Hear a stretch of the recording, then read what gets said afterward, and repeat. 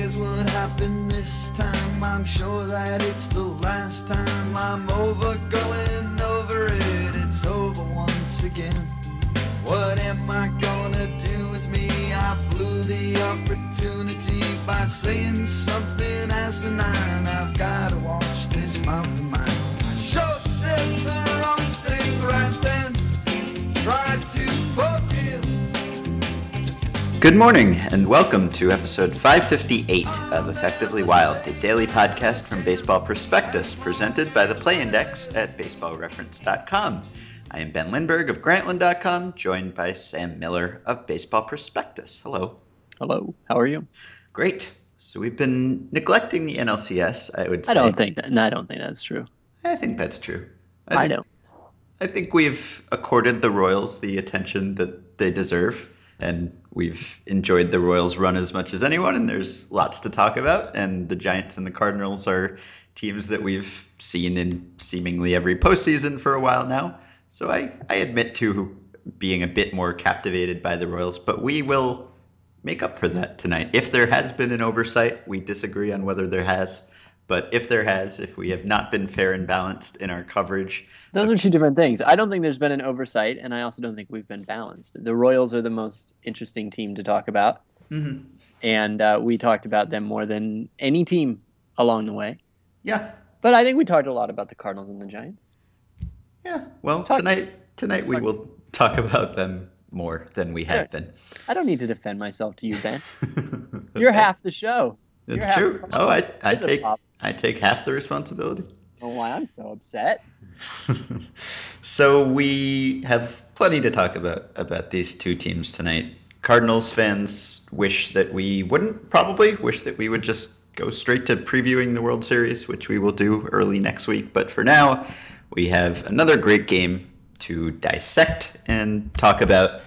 It was not, as it turned out, a one-run game, but for all intents and purposes, it was tied, obviously, until the end. So this is now I saw Cliff Corcoran note that this postseason is the first time in the wild card era that none of the 6 division series and championship series losers won more than one game in a given series. So in that sense, it has been very lopsided.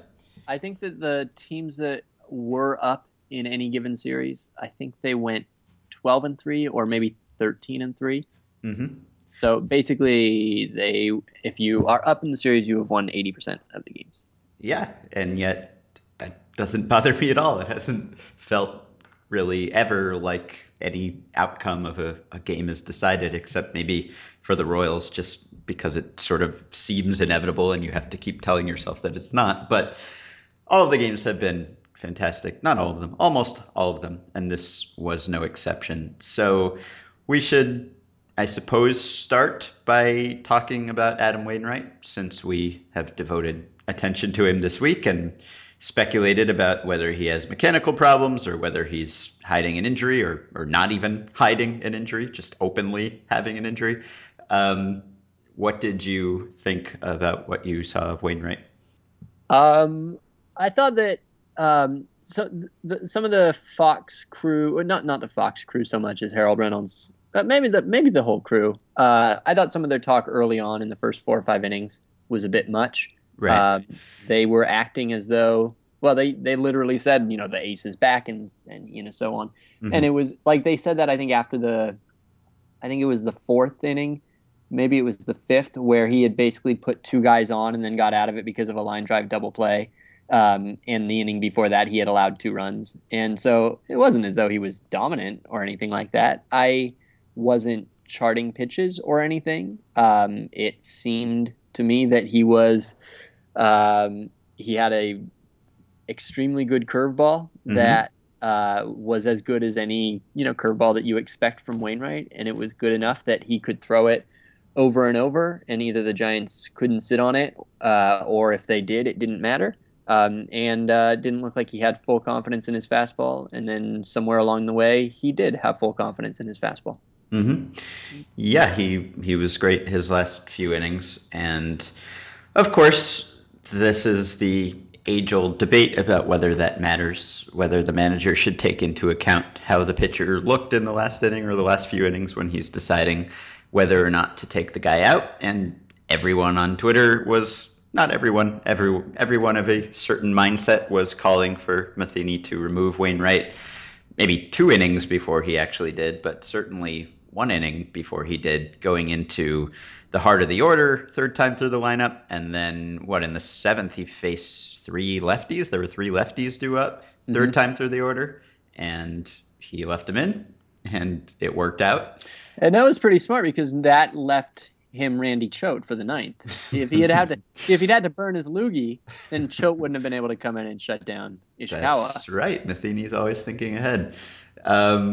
Yeah, so we talked yesterday about how it seemed as if suddenly managers were taking the times through the order effect into account and removing guys as soon as they hit it.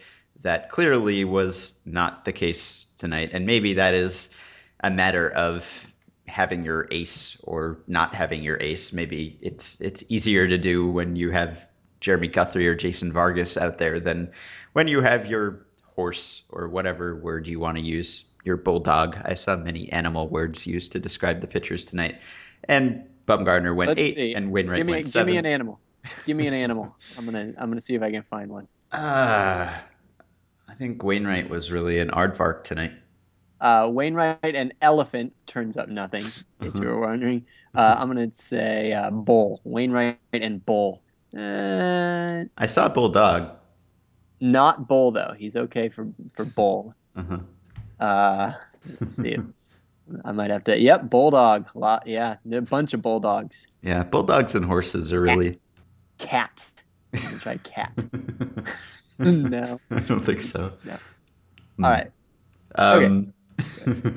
Yes, so that seemed like a questionable decision, to say the least, to leave Wainwright in. And so are you more confident that this is a mechanical issue, or that it was a mechanical issue then, based on tonight? Or is this just inconclusive? Is the fact that Matheny left him out as long as he did, does that tell you anything about Wainwright, or does that just tell you something about Matheny? Dude, I don't even know. I mean, I have no idea with Wainwright right now. I mean, I guess it makes me think it's more mechanical. I mean, look, the fact that I always try to avoid doing this because I have a hypothesis. I think I've said it on this show before.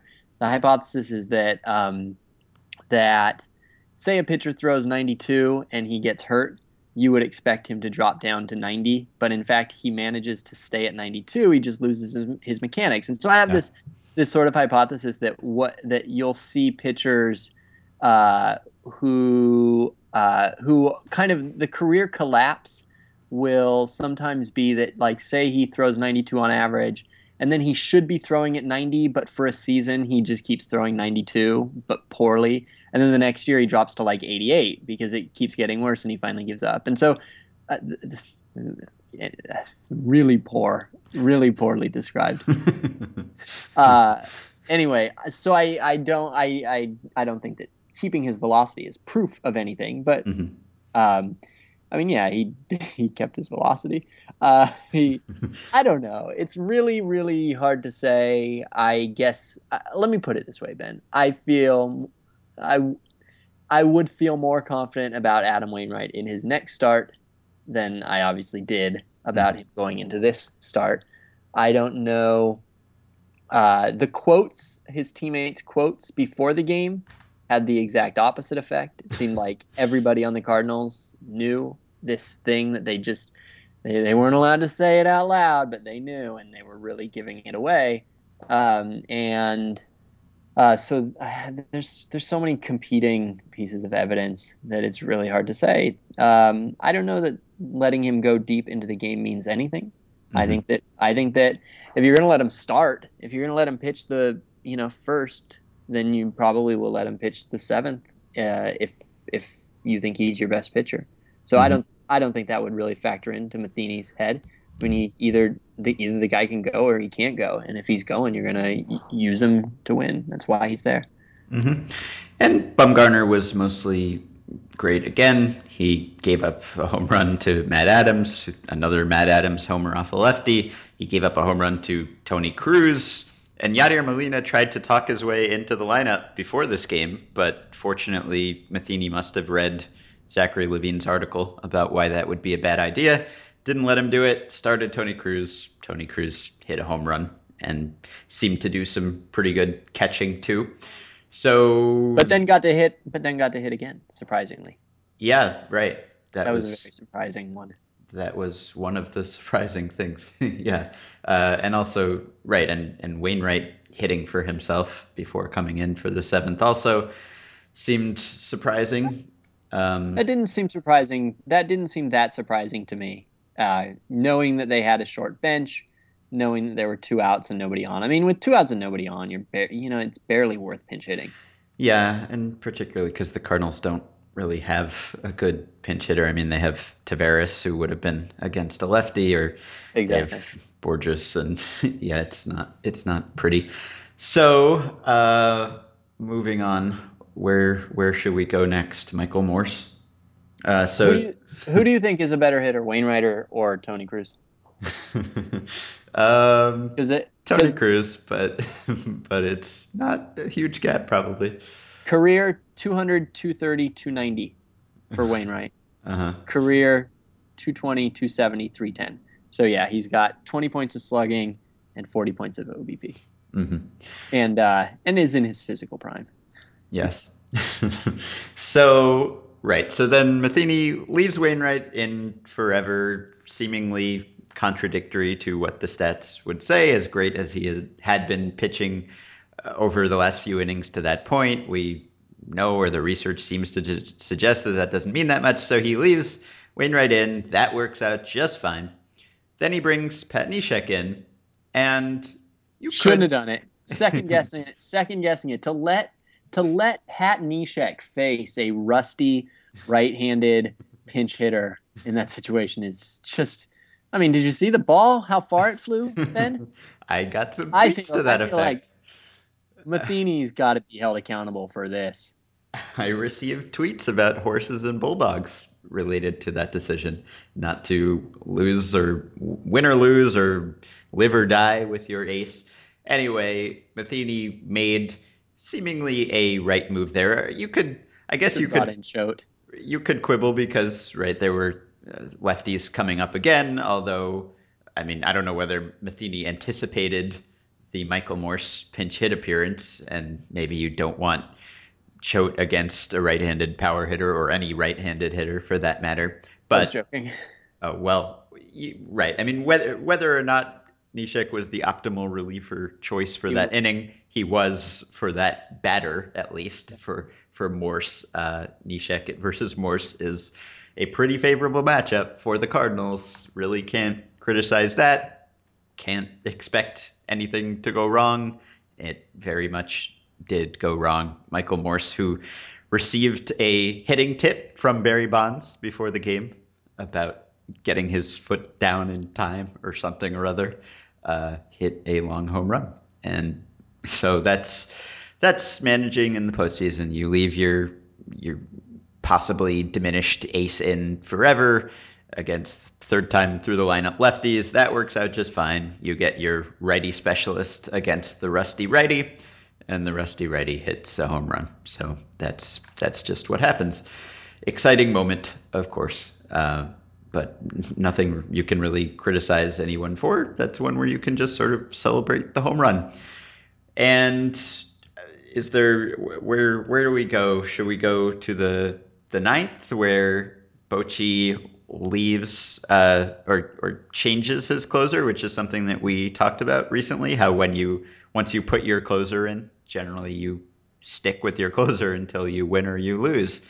And Bochy didn't do that, and I guess that is a good move, or at least Casilla didn't seem to have good command. There was that grounder that was deflected, and so that was going against him too, but he was also kind of wild and threw a 2-2 fastball way up and in, and then kind of a wild 3-2 breaking ball too, and didn't look great. And Bochy made the move for Jeremy Affeldt, who faced the lefty and got the out and took the ball himself, running like all the way from the mound to first base, just sprinting to get the force play. Good move. To bring in Affeldt? Mm-hmm. Yeah, no, very good move. Great move. Yeah. One of the really nice things about having a closer who hasn't been a closer a long time to have gone through 3 closers in a year is I imagine it makes it easier to do that. And you might almost rather have that than a guy who's slightly better but way more established. I would say that the move that I was yelling for in that situation, although it was that just probably too late in that situation, but I thought that Juan Perez should have been in left field and Travis Ishikawa should have been out of the game Right. at that point. I just didn't know why Ishikawa was still in the game in a situation Yeah. that late. Right. He misplayed the ball early, which reminded me that not all outfields are the Royals' outfield. It's kind of after focusing on the ALCS and covering the ALCS, I'm sort of surprised to see fly balls fall now, or outfielders misplay fly balls. It looks strange. I forget that that's how baseball works for most teams. Mm-hmm. Yeah, and the decision to let Cruz hit, we sort of skipped over. Do you want to say anything about that? No, Okay. we didn't really skip over it Yeah, we mentioned it. anyway, but he walked. Right. Yes. That worked. Uh-huh. Uh, so, is there anything to talk about before we get to Waka? Let's talk about Waka. Okay. So, the elusive Michael Oh wait, Waka. wait. Yes. Uh-huh. I guess it didn't matter, but because they didn't get there.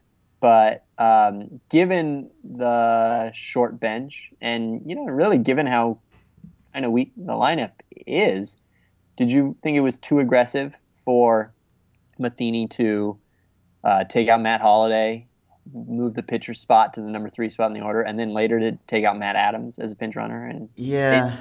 I mean, it's still a tie game. I know you're playing to win. I know that supposedly on the road you play for the win and at home you play for the tie or whatever.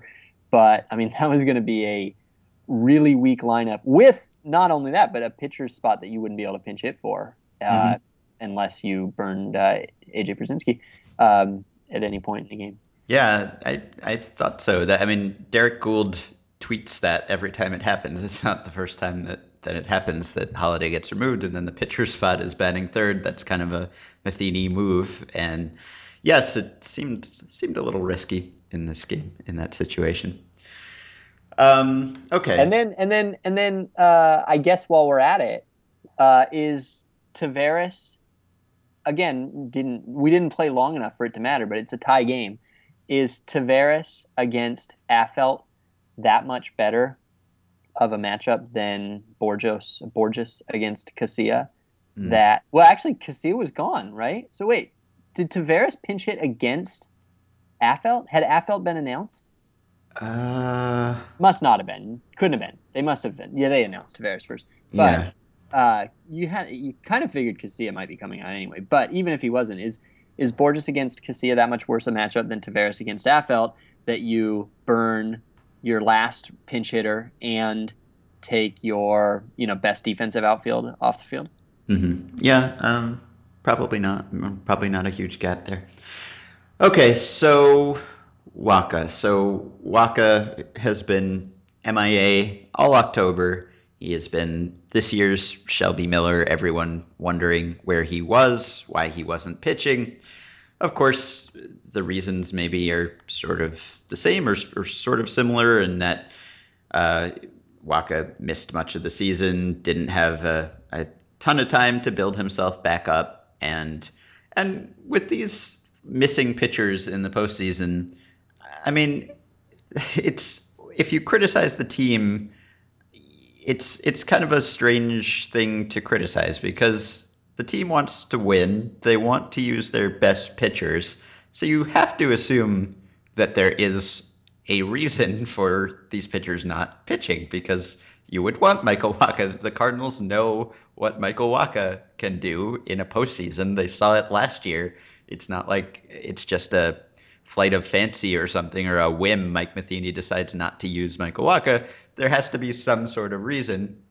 But because we never really so fed up with Puig that they're benching Wacha. right, because we never get the reason, it's sort of frustrating. Like, you have to speculate about what the reason is. We assume there must be something. It's the same thing with Danny Duffy and the Royals, and we gather that there is something mechanically wrong there, and we talked to Doug Thorburn about it this week, and you figure that's the reason, but you also sort of wonder, well, maybe he could straighten out his mechanics, or it's a tough thing, but you have to think that there is a real reason, or these teams would be using these good pitchers who are clearly good. It's not as if the Cardinals don't think Michael Wacha is a good pitcher. They must have thought that he was not Michael Wacha. And so Wacha had not pitched since September 26th. He had not pitched in any postseason situation. And there were situations where it seemed like Michael Wacha would be a good fit. Even game 4,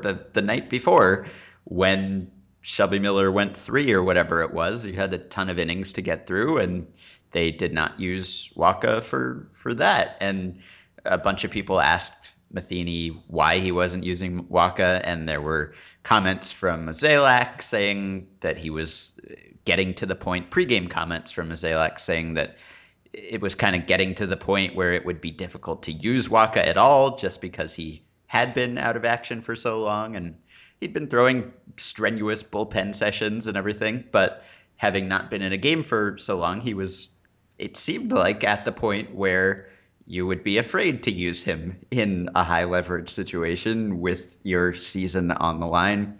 And yet that is exactly when he was used. That is the first time that we see Michael Wacha in a 3-3 game in the bottom of the ninth, where allowing a run means losing, and losing the series and having your season be over.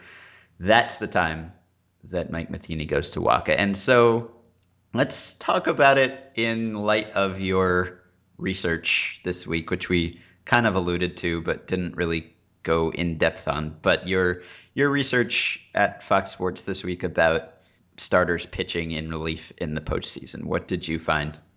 Well, this was a different situation. This was about pitchers pitching on short rest in relief. So basically, on their throw day, if you have to, it was based on the Yordano Ventura thing that happened in the wild card game. Remember that? I do. So long ago. That was a semi-controversial decision compared to this, but yes, go ahead. So I looked to see whether it seems obvious that since we know that starters, when they go to relief, when they go to the bullpen, get better almost, very consistently. Almost all of them get better when they go to the bullpen. And since we know that starters as pitchers are, better pitchers basically than most of the pitchers who are pitching really well in the bullpen, you would think that if you have a good starter like Ventura or like Madison Bumgarner or like Michael Wacha, that by putting him in the bullpen, he should be really super good. He should be a relief ace. And um, that's not controversial. I think that we've seen it with some pitchers who've gone full time, and whenever Josh Beckett jogs in from the bullpen in a 2003 postseason or something like that, we all get super excited. Like, it's a really exciting thing to have happen. So the problem is that we don't actually know how well they do on short rest, and therefore it makes it one of those moves that is exciting and seems like it should work. But if it doesn't work, it has a ready-made narrative, which is, oh, he's not used to it, or he was pitching on short rest, or it's just too unpredictable. And so it seemed like one of those moves which defies the simple optimal strategy framework that some stat head conversations like to assume is there for most moves. And so I just was curious to see what to expect if pitchers actually do get better, get the relief bump when they pitch in relief on their throw days. So I looked at every pitcher that had done so since 2000 in the postseason, and there's like 35 in those 15 years. There's been 35 times where a starting pitcher has started a game and then come back on 0, 1, or 2 days rest to pitch in the bullpen. And I looked at how they had all done. relative to how well they should have done using their Pagoda projections. And I also looked at their velocity to see if they had gotten a big velocity uptick, because while the performance of 35 pitchers in relief is not a particularly big sample and will give you a number that you won't have a lot of faith in, velocity stabilizes awfully quickly, and you would think that if they're getting the relief bump in velocity, that would be something that you could trust. So I looked at that, and it turns out that starting pitchers who move to relief for their throw day pitch almost exactly as well as you would expect a starter moving to the bullpen to pitch. They improve by almost exactly as much as you would, which is Tom Tango's famous rule of 17. Strikeout rate goes up by 17%. Home run rate goes down by 17%. Walk rate stays flat and generally cut about a run off of their ERA or their run average. And that's about what we saw from the 35. Some of them were good, some of them were bad, but as a group, they outperformed their normal performance by about 20% strikeout rate and about 20% home run rate, or a little more. And their walk rate was flat, and their runs allowed were about one run less than their Pagoda projections as starters would have said. So it fits perfectly with what we know about the bullpen bump. It makes you think that there's nothing particularly about going on short rest in the postseason that is unpredictable or intimidating. However, one thing about that was interesting and that clouds the conclusions a little bit is that their velocity bump was not as much as you normally get from a starter going to a reliever. They only, on average, increase their velocity by about a half a mile an hour, which is less than you expect normally. Some pitchers improved by 2.5 miles an hour. Some actually lost velocity, which made me think that, in fact, this could be a very complicated problem if you're a manager, because you have to figure out whether you have the reliever who's going to gain velocity or lose velocity. This is not a normal occurrence. It's not a normal thing they're doing. And it does seem plausible that different pitchers are going to react different ways. And you can't necessarily just say, well, on average, they do this. You have to really know your pitchers and know how they look and know what it's going to be like. So anyway, I guess that's a long way of getting to Wacha.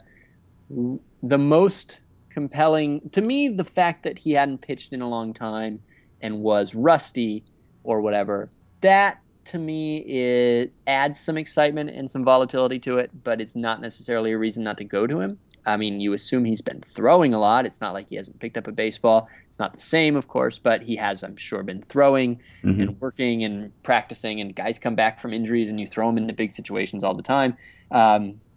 The fact that the Cardinals wouldn't use him when they could have very often used a reliever is extremely important information. Right. And makes you think, well, so clearly Wacha is not. He can't be an elite option. If he was an elite option, they would have gone to him, unless they were specifically holding him for long relief of the sort that Petit that Petit and Gossman and Roark were being used, and just that situation had never come up for the Cardinals, which maybe it hasn't. They didn't play an 18-inning game. I guess yesterday, what? How far? How did Miller go? 4, 3 2/3, something. Yeah, less than four. And Matheny did say something about how he kind of was that guy. Like that was, and this was, I don't know, yesterday, a couple days ago. He said that he was kind of the designated extra inning guy, which fine, but how do you then go from that to this? That is the maddening thing here. I guess if you're using him as your extra inning guy, then you might think that he's good enough to pitch in the eighth, but you have other eighth inning guys. And so but you don't have other guys who can be the extra inning guy. He is sort of irreplaceable as the guy who could soak up 5 innings, right? Whereas, he might be a little better than Seth Maness in the 7th, or a little bit better than Gonzalez in the 6th or whatever, but, they can do that. And so he's your insurance policy. He's the guy you break in an emergency. And you sort of know that at this point in game 5 of an NLCS that you're down in with the day off tomorrow, that it's time to kind of go, you break the rules. And so if I don't know, he might have thought that Waka was his second best reliever all series, but just not by so much that it mattered. Mhm. And the bullpen was worked really hard yesterday. I think that I might be misremembering, but I think those guys all probably pitched on Tuesday too.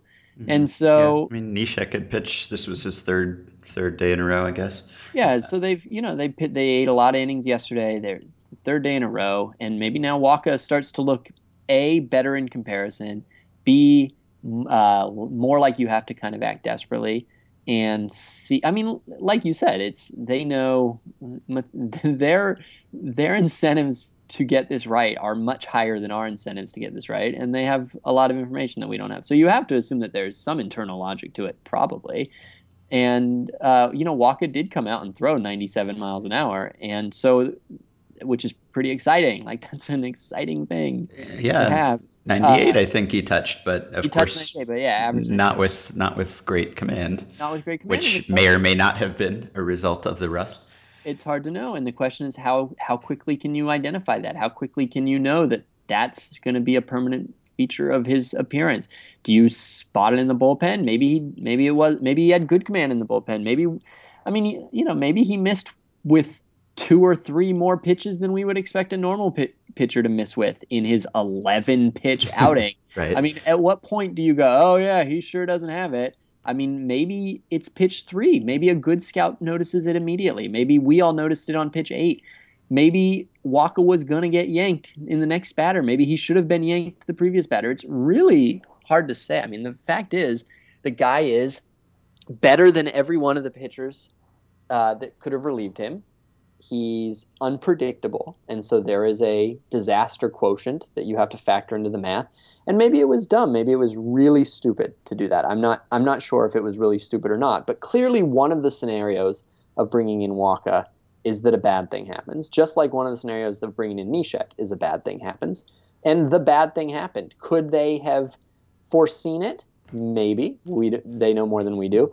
Could they have foreseen it as it was happening? Or I guess that's not foreseen it, but could they have seen it while it was happening and gotten him out one batter earlier?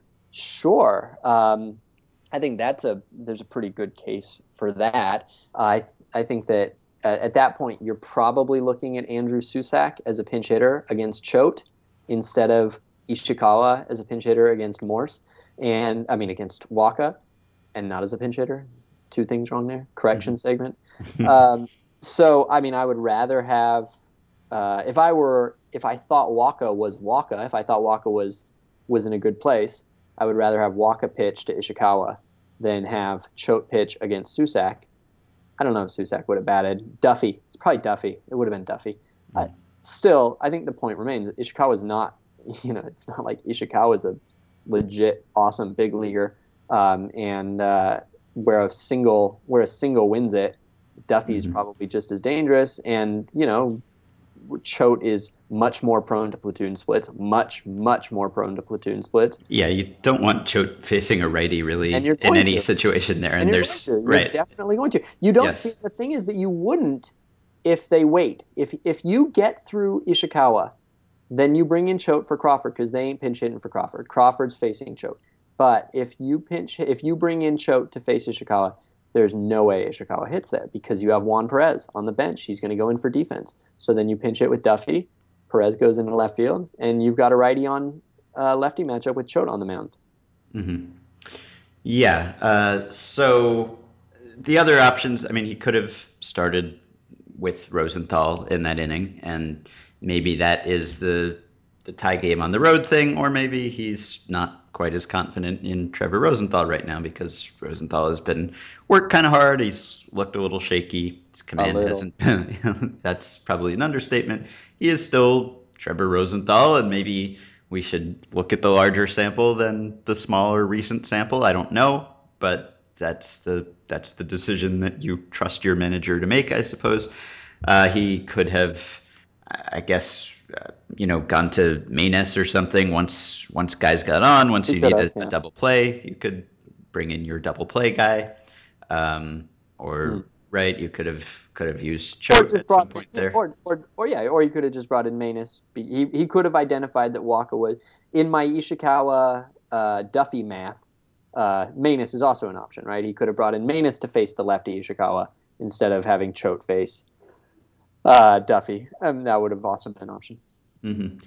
Yeah, so it seemed like Matheny went into this game determined to use Waka, and I don't want to try to get inside his head too much, but he sort of just said that he was. I mean, he had him up throughout the game in earlier spots, in earlier tight spots. What in the seventh or eighth, Waka was warming up. He said before the game that he was available in a different fashion than he had been in previous games this postseason, which I guess supports the idea that he was a dedicated extra inning guy and that now in an elimination game he was not. I mean, that whole idea that you would have a designated extra inning guy who was actually your best one inning reliever or second best one inning reliever and would hold him in reserve for the 5 extra inning game that rarely comes along. And I know it has come along a few times this postseason, but that seems like sort of not the best use of resources, I would say. If you think Michael Wacha is your best reliever or second best reliever, I don't know if I would hold him in reserve for the 18 inning game that comes along once in a blue moon just because Yeah, he's the guy who can do that. You want to try to avoid creating that game by preserving a lead or not losing a lead when you're ahead or tied. So I don't know that I believe that position, that job description should exist if even if you do have that guy. yeah. I mean, I laid it out that way, but I think I agree with you. There does seem to be an internal logic problem with all of that. You would have to think that, I mean, a lot of premises would have to be true. And the one thing that would make it more justifiable is if you said, well, it's not just the extra innings, but we're going to be really aggressive replacing a starting pitcher who's struggling early in the game, and we're going to really want Walker to come in when they had the chance yesterday, and they explicitly did not do that. So I agree that it's probably a bit generous to assume all of those things are are true. Um, I'm looking at pitch counts right now, and I'm trying to decide whether he just simply felt that Manus and Martinez and Gonzalez were all tired. Mm-hmm. They all pitched yesterday. Manus pitched through 26 pitches. And so I'm going to see if I can quickly find the Tuesday. Tuesday, of course, is a 10 inning game. I assume a lot of people pitched in that game. Looking it up. So on Tuesday, Gonzalez pitched 14 pitches, Manus 6, and Martinez actually didn't pitch, so Martinez would have been fresh. So I don't think, yeah, I think that's probably not quite. Manus might have been. You might worry about Manus. Yeah, Manus didn't look great in his last outing, and who knows whether that's predictive or not. But he was leaving his sinker up a lot and getting hit, and maybe maybe You he's could, tired. Maybe you want to stay away from him. and you have Gonzalez. I mean, Gonzalez. He only pitched 2 days in a row, but he's not a reliever really. So maybe you worry about him coming 3 days in a row.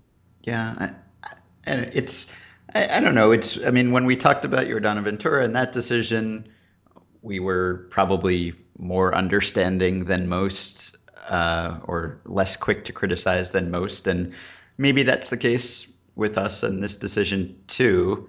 There What is another side to it, or at least there is a lack of other really appealing options in that situation. But I, I don't know. There's so much uncertainty. And it's not even really a thing we can analyze. Like, we can't go back and look at the record of guys who were just sitting in the bullpen for 3 weeks and were never used.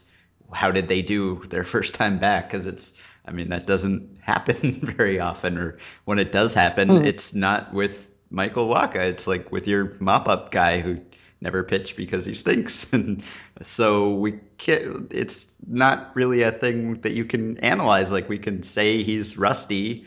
We can talk about the rust, but we can't really quantify the rust. Maybe some pitchers would have no rust. Maybe others would have a lot of rust.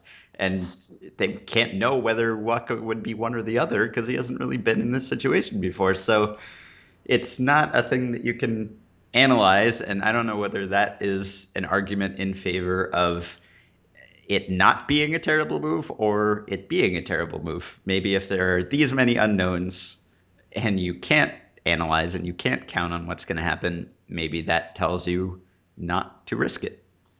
I mean, what's really the difference between? I guess maybe the difference is rust, which again I'm not a big believer in. I'm not well. I'm sometimes I am and sometimes I'm not. But I'm not willing to just say rust and then say that means that Matheny loses the argument. Um, but what's the difference here between what Matheny did and what Ned Yost did, going to Danny Duffy exactly once? I mean, it's the same thing. It's a different order. He didn't use him in the last game of those 8, but only once Danny Duffy has been deemed an acceptable pitcher for the Royals, and that situation was incredibly high leverage. It was the 10th inning of a tie game. And Duffy isn't even as good as Wacha. And Duffy's not even as good as Wacha. And Duffy is basically the same. Isn't he basically in the same role for the Royals? He's the long man. Yeah. And you and I would probably agree that he's better than at least half of that bullpen, right? He's better than Fraser. He's better than, I mean, I would go with him over Finnegan, generally speaking. I don't know. Again, like we don't know the full situation. We don't know the mechanics. We don't know any of these things. But generally speaking, just as I would say that Wacha is probably better than the average Cardinals reliever, I would say that Duffy is probably better than the average Royals reliever. So don't all of these questions, why is he on the roster? Why is he being held? Why isn't he being used? Why is he being used when he is? Aren't all these questions exactly as applicable to the Royals who don't seem to... Everything has worked out for the Royals so far, but yes, sure. Yeah. Or you could talk about Tim Lincecum, who hasn't pitched once this postseason, and I don't know whether he should pitch this postseason, but the fact that they are carrying him and seem completely unwilling to use him ever is sort of strange. I don't know whether that is just in deference to his standing or his popularity or his past achievements or what, but they don't seem willing to use Lincecum either. Not that there has been a whole lot of mop-up man opportunities, and maybe that's why he hasn't been used, but they haven't used him in the 2012 way, and maybe they shouldn't. Maybe he's a worse pitcher now than he was that year, even though he was pretty bad that year too. Remember how the Mighty Mighty Bosstones had a guy who would just dance? Nope. They did. They had a guy. All he would do is during the show, he was a part of the band, and like they'd all be playing, and they'd have one guy on the stage, and he would just dance the whole time. And that's Tim Lincecum. Lincecum. That's Lincecum. Yeah. So yeah, and so after the game, Matheny. Ben Carr. His name is Ben Carr. All right. Sorry, I didn't expect that he would come up in this podcast. He'll probably be trending after this. That's our power. Skanking was, quote, his full-time job. Yeah.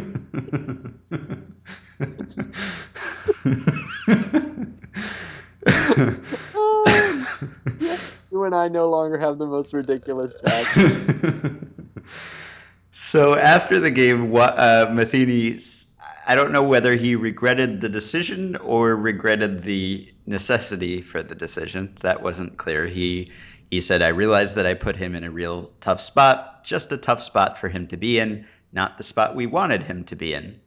And of course, if you're the manager, you can decide what spots you want to put people in. So there's that. But maybe he just means that you don't really want to put anyone into that situation after not using him. But then again, you can say that you should have found a way to use him at some point so that he would be ready to be used in this sort of situation. Anyway, he seemed to acknowledge that it was quite risky. At least I guess you could say about Matheny that he is not managing with the media in mind. That much is certainly true. You don't make that decision if you are worried about being second guessed, because that was immediate, instant first guess by everyone, let alone second guess. So that suggests that either Matheny really did believe that Waka was his best chance to extend that game,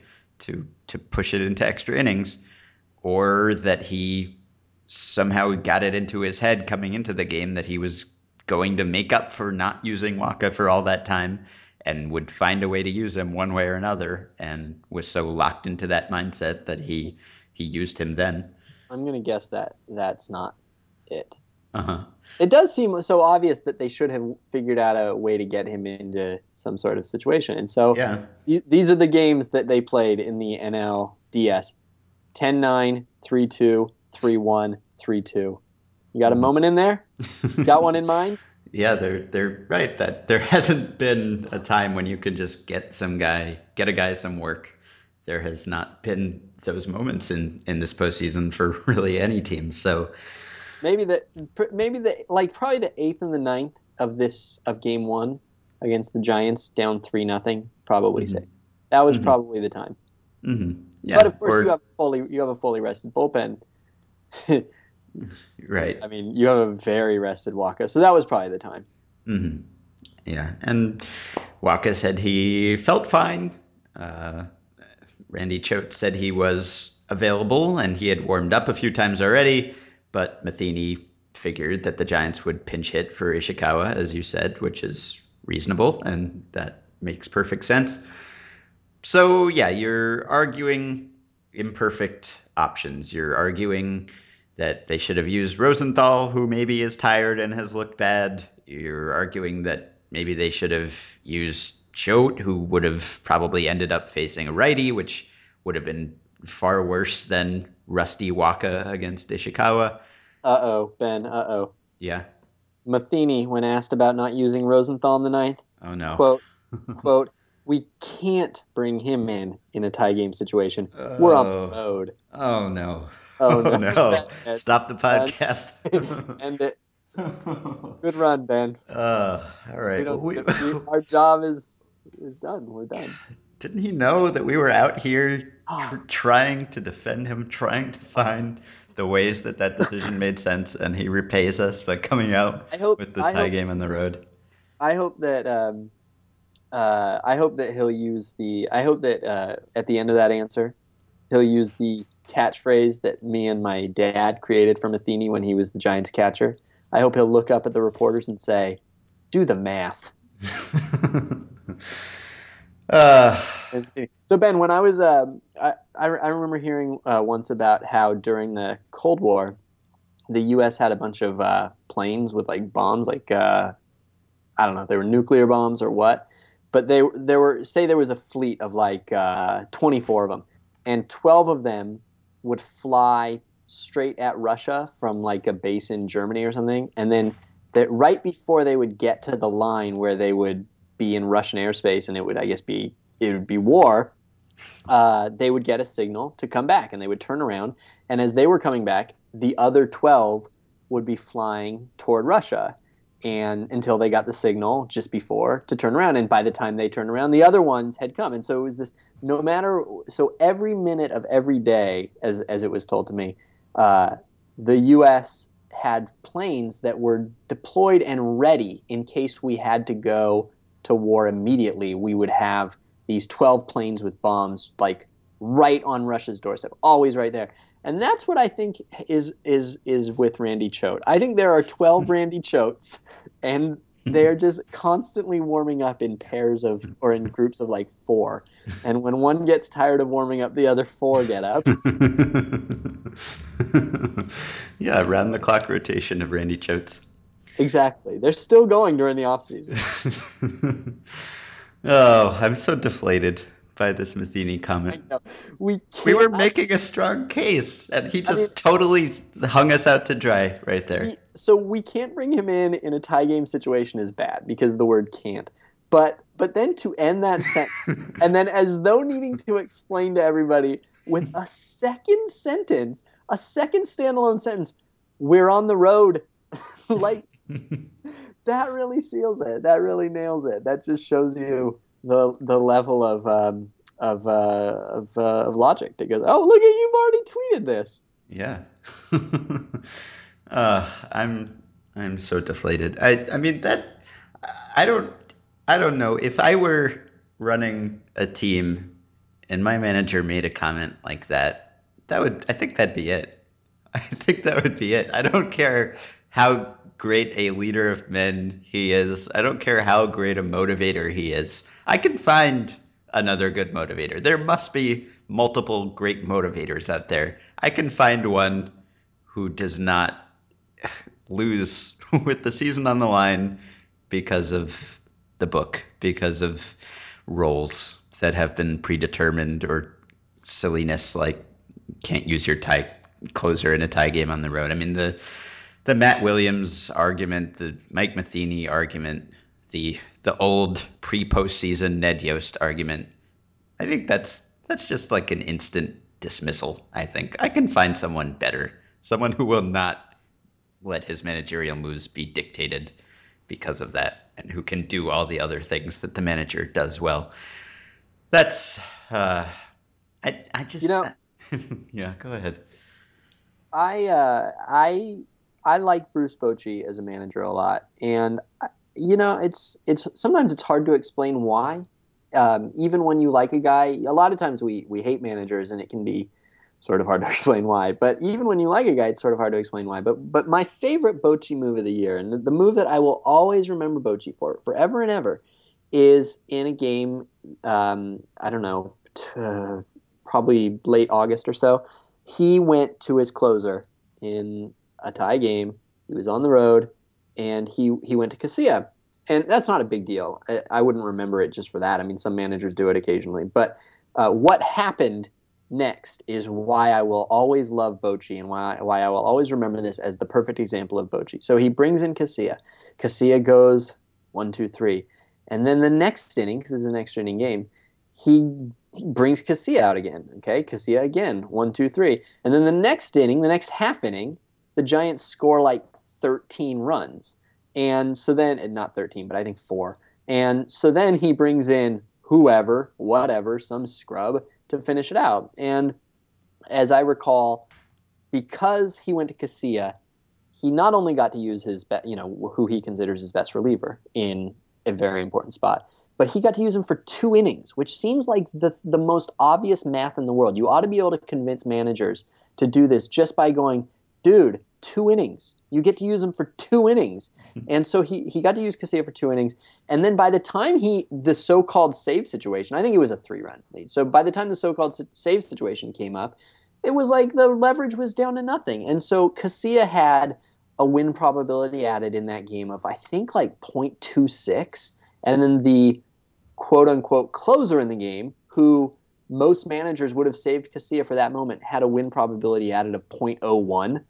And like that to me is just the entire argument in one game. Mm-hmm. Yeah, sure.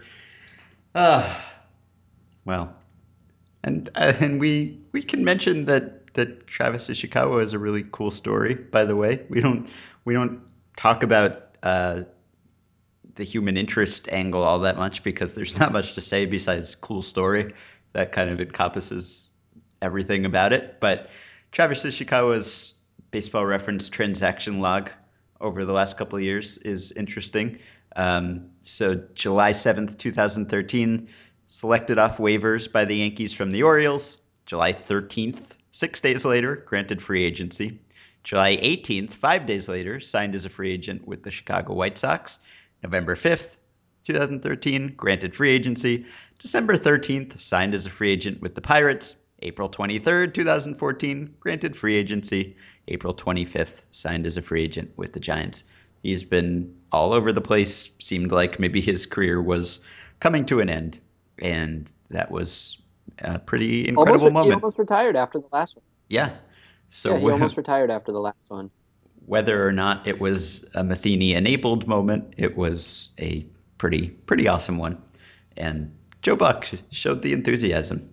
He got into the moment. So that's that. We tried. Matheny totally undercut us. He basically brought in Waka into our podcast right there. The decision to issue that quote and kill our vibe was possibly worse than his pitching decisions in that game. So that's that, I guess. That's the series. And it wasn't all Matheny, obviously. The Giants played well. The Cardinals, in some ways, played poorly. But the managerial mismatch that we thought the ALCS was going to be between Buck Showalter and Ned Yost actually turned out to be the NLCS between Bruce Bochy and Mike Matheny, which maybe was also sort of predictable, but that one actually went the way we expected. So there, we talked for longer than the usual episode about the NLCS. So we made up for any oversight, if there was any oversight, which half of us are not acknowledging. And that is it for this week. We will talk about what will probably be an exciting World Series if this postseason is any guide at all. On Monday and Tuesday, we'll probably have some good guests to talk about that. You can talk about baseball over the weekend at the very busy Effectively Wild Facebook group, now approaching 2,000 listeners, at facebook.com/groups/effectivelywild. We didn't get to emails this week. That's also Mike Matheny's fault. We could have talked about some today if there had been a less interesting game. But we will get to them. We are saving them. We are seeing them. Please send us more at podcast@baseballprospectus.com. Please rate and review and subscribe to the podcast. And please support our sponsor, Baseball Reference, by going to baseballreference.com, subscribing to the Play Index, and using the coupon code to get the discounted price of $30 on a one-year subscription. There is a weekend without baseball. We hope that you find ways to entertain yourself until then. Thanks for listening. We will be back on Monday. I sure said the wrong thing. Right then I said the wrong thing. I sure said